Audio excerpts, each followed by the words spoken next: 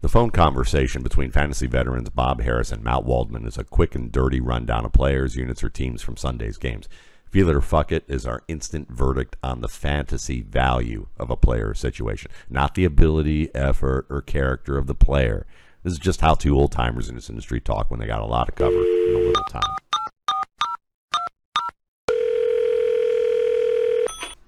Good morning, Matt Waldman. You've been immersed. There's been a lot going on. I don't know if you know any of it, so I'm going to throw some things at you and see what we can figure out on the fly. I feel like I'm having a sushi meal after being on a deserted island, so... Well, you haven't been on a deserted island. You've been pounding away on the rookie scouting portfolio. How are things standing, sir? We are done, other than just edits. So I'm editing the quarterback chapter today. Should be ready April 1st, mattwaldman.com, $21.95.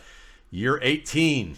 There we go. I felt like this was the answer because we're doing this today, and you're not doing that today. So congratulations, and I'm looking forward to seeing my copy as always. Let's get into it with a topical issue on the Twitter this very morning.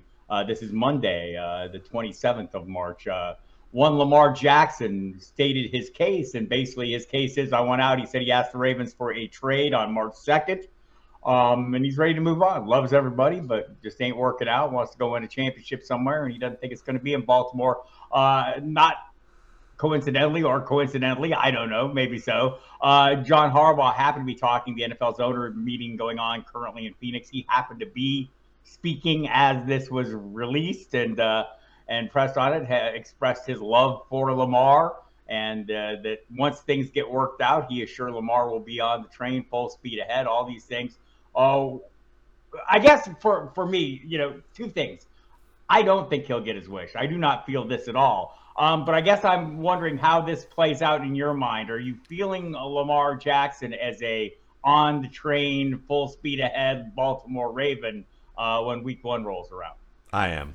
I'm feeling that. I just think that probably what happened here is that when he requested the trade, again, this is probably part and parcel of him negotiating his own contracts. So some things that maybe that agents won't let slip, maybe they, are things that he is letting slip to the media. Maybe it's some things that were going to be disseminated to the media that he didn't want disseminated, decided he would beat them to the punch with it. And so it could very well be one of those things where the Ravens decided they were going to let that slip, and when he got wind of that, he decided to beat him to the punch so that he could mitigate it some. But I think that, negotiations are this way. They're entertainment for the masses right now. What really is going to happen down the line is that I don't think a team will at this stage, if they don't have him in camp by May, then really the only way he gets traded is if things break down so severely and another team has an injury to their quarterback, to their starting quarterback, that they feel like that they can, or they get a rookie that is so bad and so far behind that they feel like they can work out some 1-year type of situation with him. So I don't see any of that happening. I think that he's a Raven.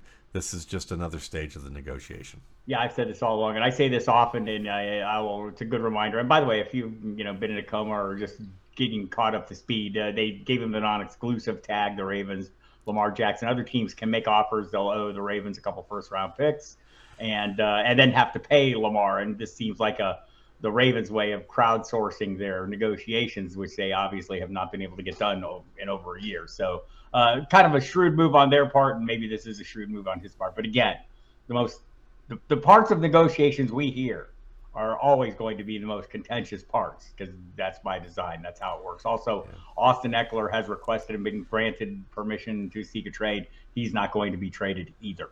So there's a lot of this, and like, I can see why the Chargers, hey, let's see what the value is. That makes perfect sense. But also knowing that they're not going to trade him, why not grant him that wish, because they aren't going to pay him the money he wants.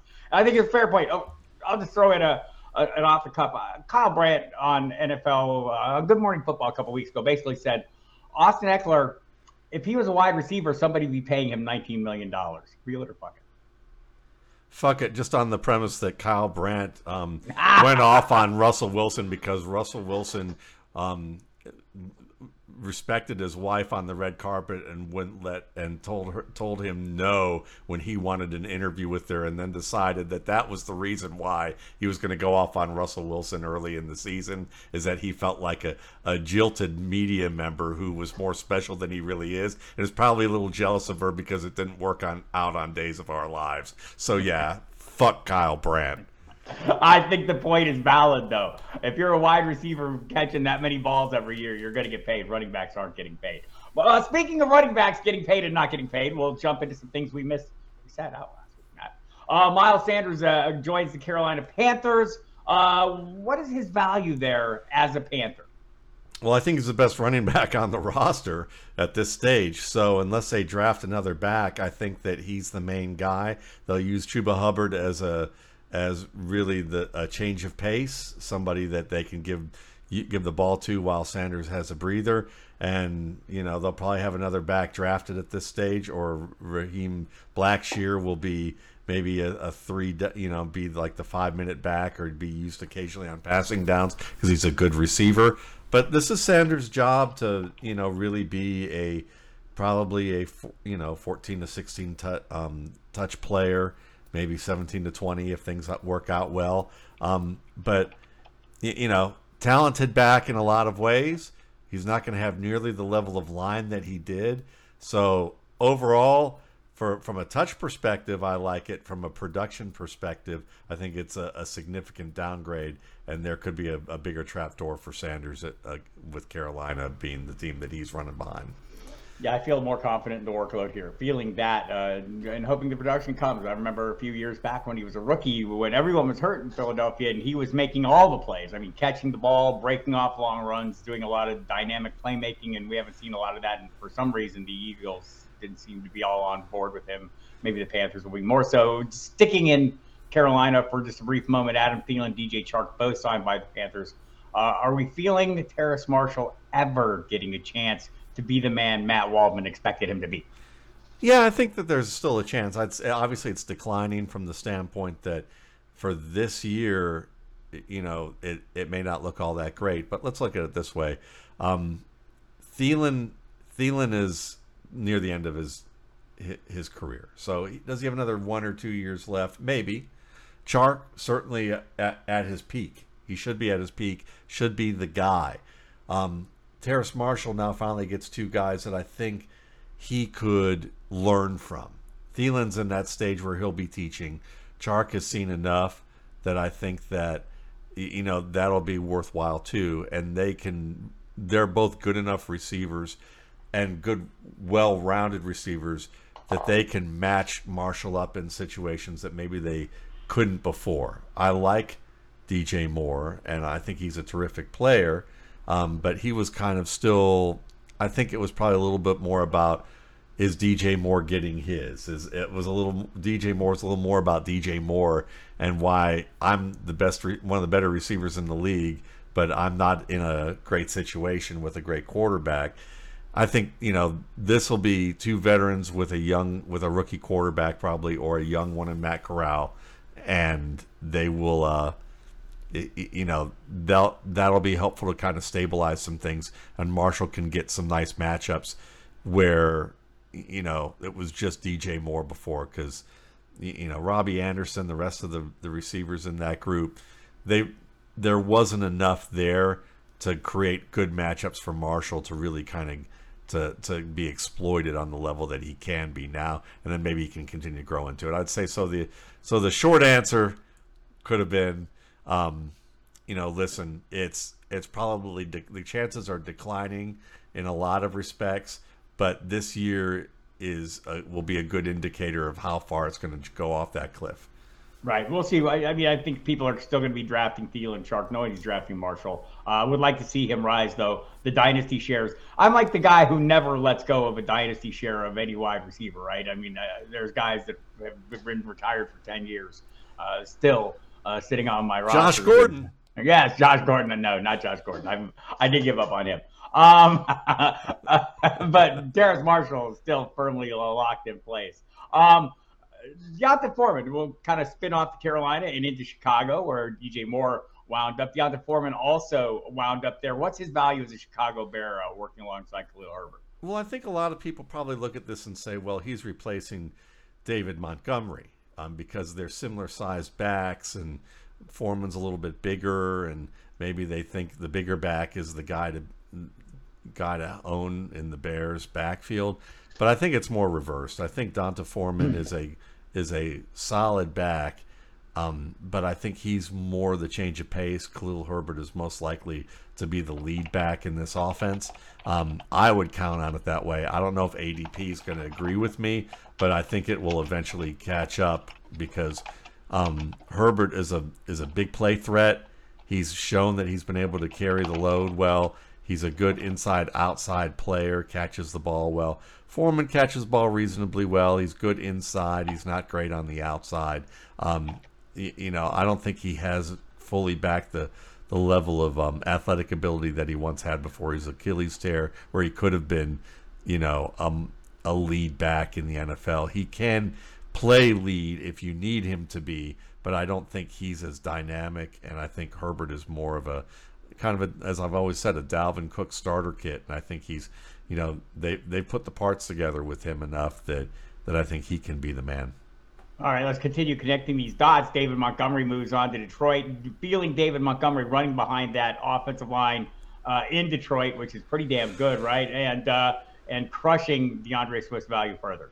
I'm totally feeling David Montgomery as being a factor where it remains a Jamal Williams, DeAndre Swift kind of dynamic with Montgomery in the Williams role, because while a lot of people will feel like, well, Montgomery's not as good as they made him out to be pre-draft, where they had the whole Frankenstein comparison of him with like every possibly terrific back in every facet of what he was. His style may not be unbelievably explosive, but he has good vision. He has good yardage after contact. He keeps plays alive. And I think he'll be in a good situation in a complementary role where he could be the red zone guy and be the early down guy. And he's, all his skills, maybe not as good of a pass protector as Jamal Williams, maybe not as good of a receiver, but not so far away that he won't, that he's going to fail in the role that he has. Yeah, that makes perfect sense. So let's continue spinning the wheel that spun. Jamal Williams then moves on to the New Orleans Saints, where he will work either in tandem with Alvin Kamara or as maybe the lead back for some period of time with Alvin Kamara facing legal issues, possible league suspensions. I think that seems to be the feeling for people. But either way, the Saints have used these multiple backs. Jamal Williams probably still going off as a running back for you. Liking that value? Feeling it? Oh, I'm totally feeling that for the exact reasons that you mentioned. I mean, think of Mark Ingram in the offense at his peak, and I think Jamal Williams is kind of, maybe slightly below Mark Ingram at Ingram's peak skills. And, when Kamara gets his suspension for whatever period of time, Williams is going to do just fine there. And Williams will be a fine complement for Kamara when he's on. They like to use these backs in tandem. Unless the offensive minds in New Orleans completely change the game plan in a way that just completely goofs what they have with personnel, the way you described it is I'm totally feeling. Yeah, I think that seems perfectly reasonable. Brandon Cooks, a wide receiver, I want to say a top 15 wide receiver from 2015 through close to up to 2020, I believe. Has not been that in Houston the last couple of years. He goes to the Dallas Cowboys. Matt, I think this is good news for Dak Prescott. This is not bad news for CeeDee Lamb. What are we feeling? Feeling Brandon Cooks as a viable fantasy starter now that he's a Cowboy. Yeah, he's back to what everybody said was he's basically the automatic high-end wide receiver too, that you could essentially get after all year. Like, I think he's going to be elite this year. Wide receiver ones that you draft, he's one of the safer picks, I think, now or again. I agree with that. And sorry, Michael Gallup, those shares of those of you drafting in early best balls, including me, who might have had a Michael Gallup share. Probably not good news there. We'll continue connecting all these dots up. In Dallas, one shows up, one leaves, and he leaves for Houston. Dalton Schultz, a fantasy starter now that he's a Texan. Can we trust a Texan tight end, not knowing the quarterback? I I think we can. And I think that it's because with this offense, they're probably going to need to check the ball down a lot, this year, early on. So Schultz is going to be a reliable piece in that puzzle. He's a good blocker. He's a good short area receiver. So I think the volume's going to be there for him. I don't know if I would put him in your top 5 to 7, but I think in your 7 to 12 range, he's probably a low end tight end one out of this group, and I would feel comfortable with that. And as a result of that, I would say Jake Ferguson is a guy for the Dallas Cowboys that you should really be keeping an eye on. The second year tight end out of Wisconsin, who is a little bit more mobile after the catch than Schultz. Very good route runner, good all-around blocker. They're not going to miss Dalton Schultz very much if they get Jake Ferguson on the field and let him do what he does. I think I sensed some Peyton Hendershot slander there, but I'm gonna let it go. I'm feeling it, but letting it go. Dameon Pierce's value with Devin Singletary joining that backfield in Houston, feeling it or I'm feeling it because I always thought Pierce was kind of that guy that if you need him to be your lead running back, he can be, but most likely he's going to be in a committee for most of his career. I think he's going to be the lead guy in this committee. Singletary is what he is, which is a try-hard, great vision, good contact balance guy who's short, slow, and not very quick. So I think Pierce remains the lead guy. Singletary just gives them depth and someone who can spell Pierce every once in a while. In the early best balls, I've been drafting in it, and I've been drafting in a lot of them. People, forgive me, I am a lunatic. Afflicted. I'm afflicted. I'm, well into the double digits in the drafts so far. James Cook is a guy that's been going as a running back 3. Now Damian Harris, the former Patriot, joins him in Buffalo's backfield. We heard Brandon Beane talk about their desire to have a heavier back, a more heavy-duty back. They have that now, and Harris, James Cook's value with Harris on board, feel it or fuck it. I think I still feel it as a guy who can be, running back 2, running back 3.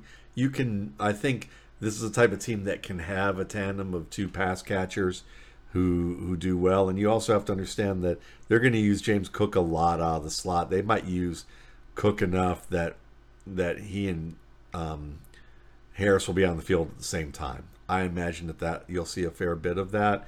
But I would look at this as kind of a lesser version of Nick Chubb, Kareem Hunt in terms of how we view it, with Cook more in that Hunt role, but not running the ball as much as Hunt did. So if you thought James Cook was going to be a future running back 1, then you're saying fuck this with Damian Harris. But if you're thinking of it as like what it always was going to be, which is Cook is going to be probably have higher PPR value as a solid running back 2, I would feel okay. I'm feeling that still. Correct take by Matt Waldman. He is 1 for. No, he has. I'm 1 for 30 right now. I think that's where we're at. The Bills have expressed their desire to limit the hits on Josh Allen. This is a great notion in March. Is it a reality in September? Feel it or fuck it? Fuck it, just from the standpoint that probably because the way Josh Allen plays, he's always going to take a fair share of hits because he likes to extend plays in the pocket. And he's going to try and buy as much time as he possibly can to make those plays. So it's the desire's there. It may happen. I'm not too worried about it at this stage in terms of where Allen's at. But it's just one of those things. I mean, they said that about Ben Roethlisberger too. And Allen's career is going to go the way of Ben Roethlisberger's at some point. And you enjoy it while it lasts. Get it what you can while you can. That's how the NFL works. It's an exploitative industry. There is a report out there suggesting that the Bills headline the group of teams that have an interest in one DeAndre Hopkins. Jonathan Gannon, speaking at the owners' meeting this weekend, said he's planning on Hopkins being a Cardinal until he's not. We'll see when that happens because I think it's going to be not.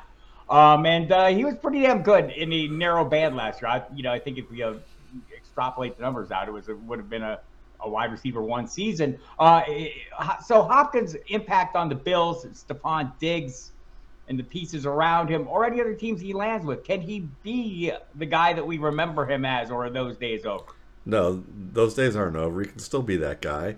He was never fast. He was always a great route runner. He was always terrific in tight coverage.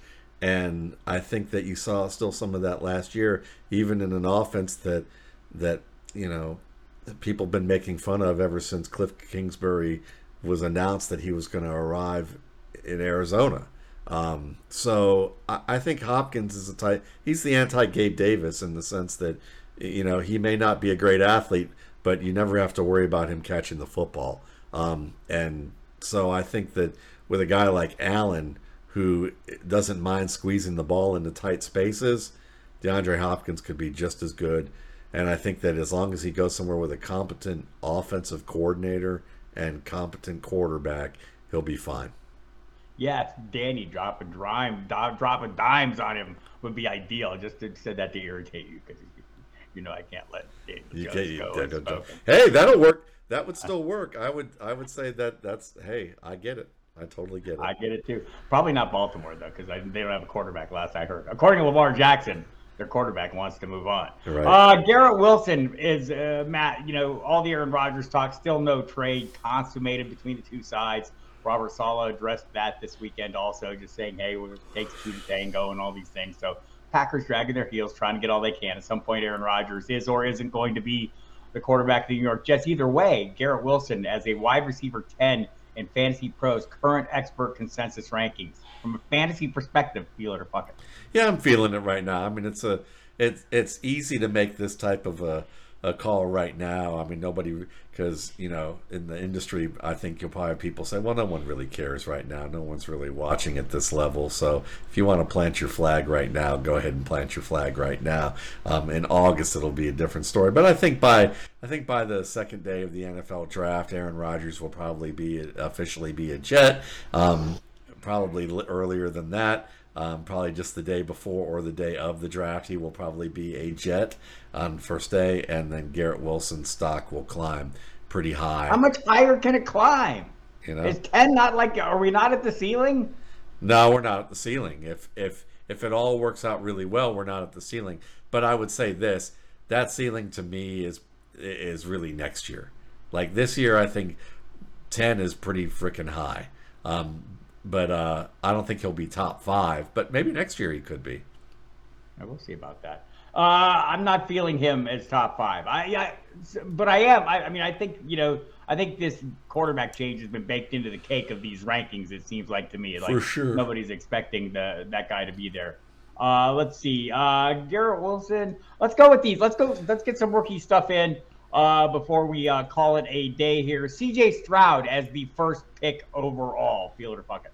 I'm feeling it. I think he's the safest quarterback of the top 3 in this class. He's very good at reading the field. I think he can make every throw that you'd like to see him make from the pocket. He's one of the better pocket players in this class. There's not anything as a major weakness with him from the standpoint of throwing the football. He does have some decision-making issues that every rookie has some. For him, it's reading leverage with players over the top of him that he's a little too confident about. We can go into all those details, but you'll find those in the rookie scouting portfolio. Overall, I would feel as comfortable with him as any quarterback in this class. If someone picked him and said he's my number 1, I would not argue anybody on that point. All right, then Bryce Young, same exercise. Bryce Young is the first pick overall. I can feel it, but you might have to buy me a drink first. Only not 2, not 3, not 5, just 1. And it's not because I'm a lightweight. It's just you might need to convince me a little bit and get me relaxed a little bit to the idea. Only because Young is a terrific scrambler. I think he throws well from the pocket. He doesn't have a great arm, but if he's a little bit more on that Russell Wilson end of the spectrum of what you want to do with him. I think he's got a little bit more to learn in terms of managing the game. People love to play on his improvisational skills, and he certainly has a lot of those. But he also is a guy that tries to be a hero too much and backed up, in his own area of the field or in the red zone. And there's some things with him that I just wonder with the arm. The offense is going to have to be tooled to him in a manner that I think it will happen. He's not my favorite, but I could see how he could wind up having the best career. So I'm not gonna wouldn't lose my mind over it. But yeah, you might need to buy me a beer before we. And one last one here, because it's mock draft season, Matt. You may have missed out on some of this while you're rookie scouting portfolioing. But Daniel Jeremiah, all the kids at NFL Network, everyone's out there putting their mock drafts out. Some of these mocks, I saw a couple just this week that have Anthony Richardson mocked in the top 4. Into the Colts in both cases. I think Chad Ryder did one where he had the Colts jumping up ahead of Arizona to make sure no one jumps ahead of them. But basically, the Colts, seem to be the destination for Anthony Richardson. Well, I'll just put it like this: is he a top 4 pick? Yeah, and you could have asked the same question for me that you did with Stroud and Young, and I would say I'm feeling it. To me, he is the best quarterback prospect in this draft class, and he may not be the safest.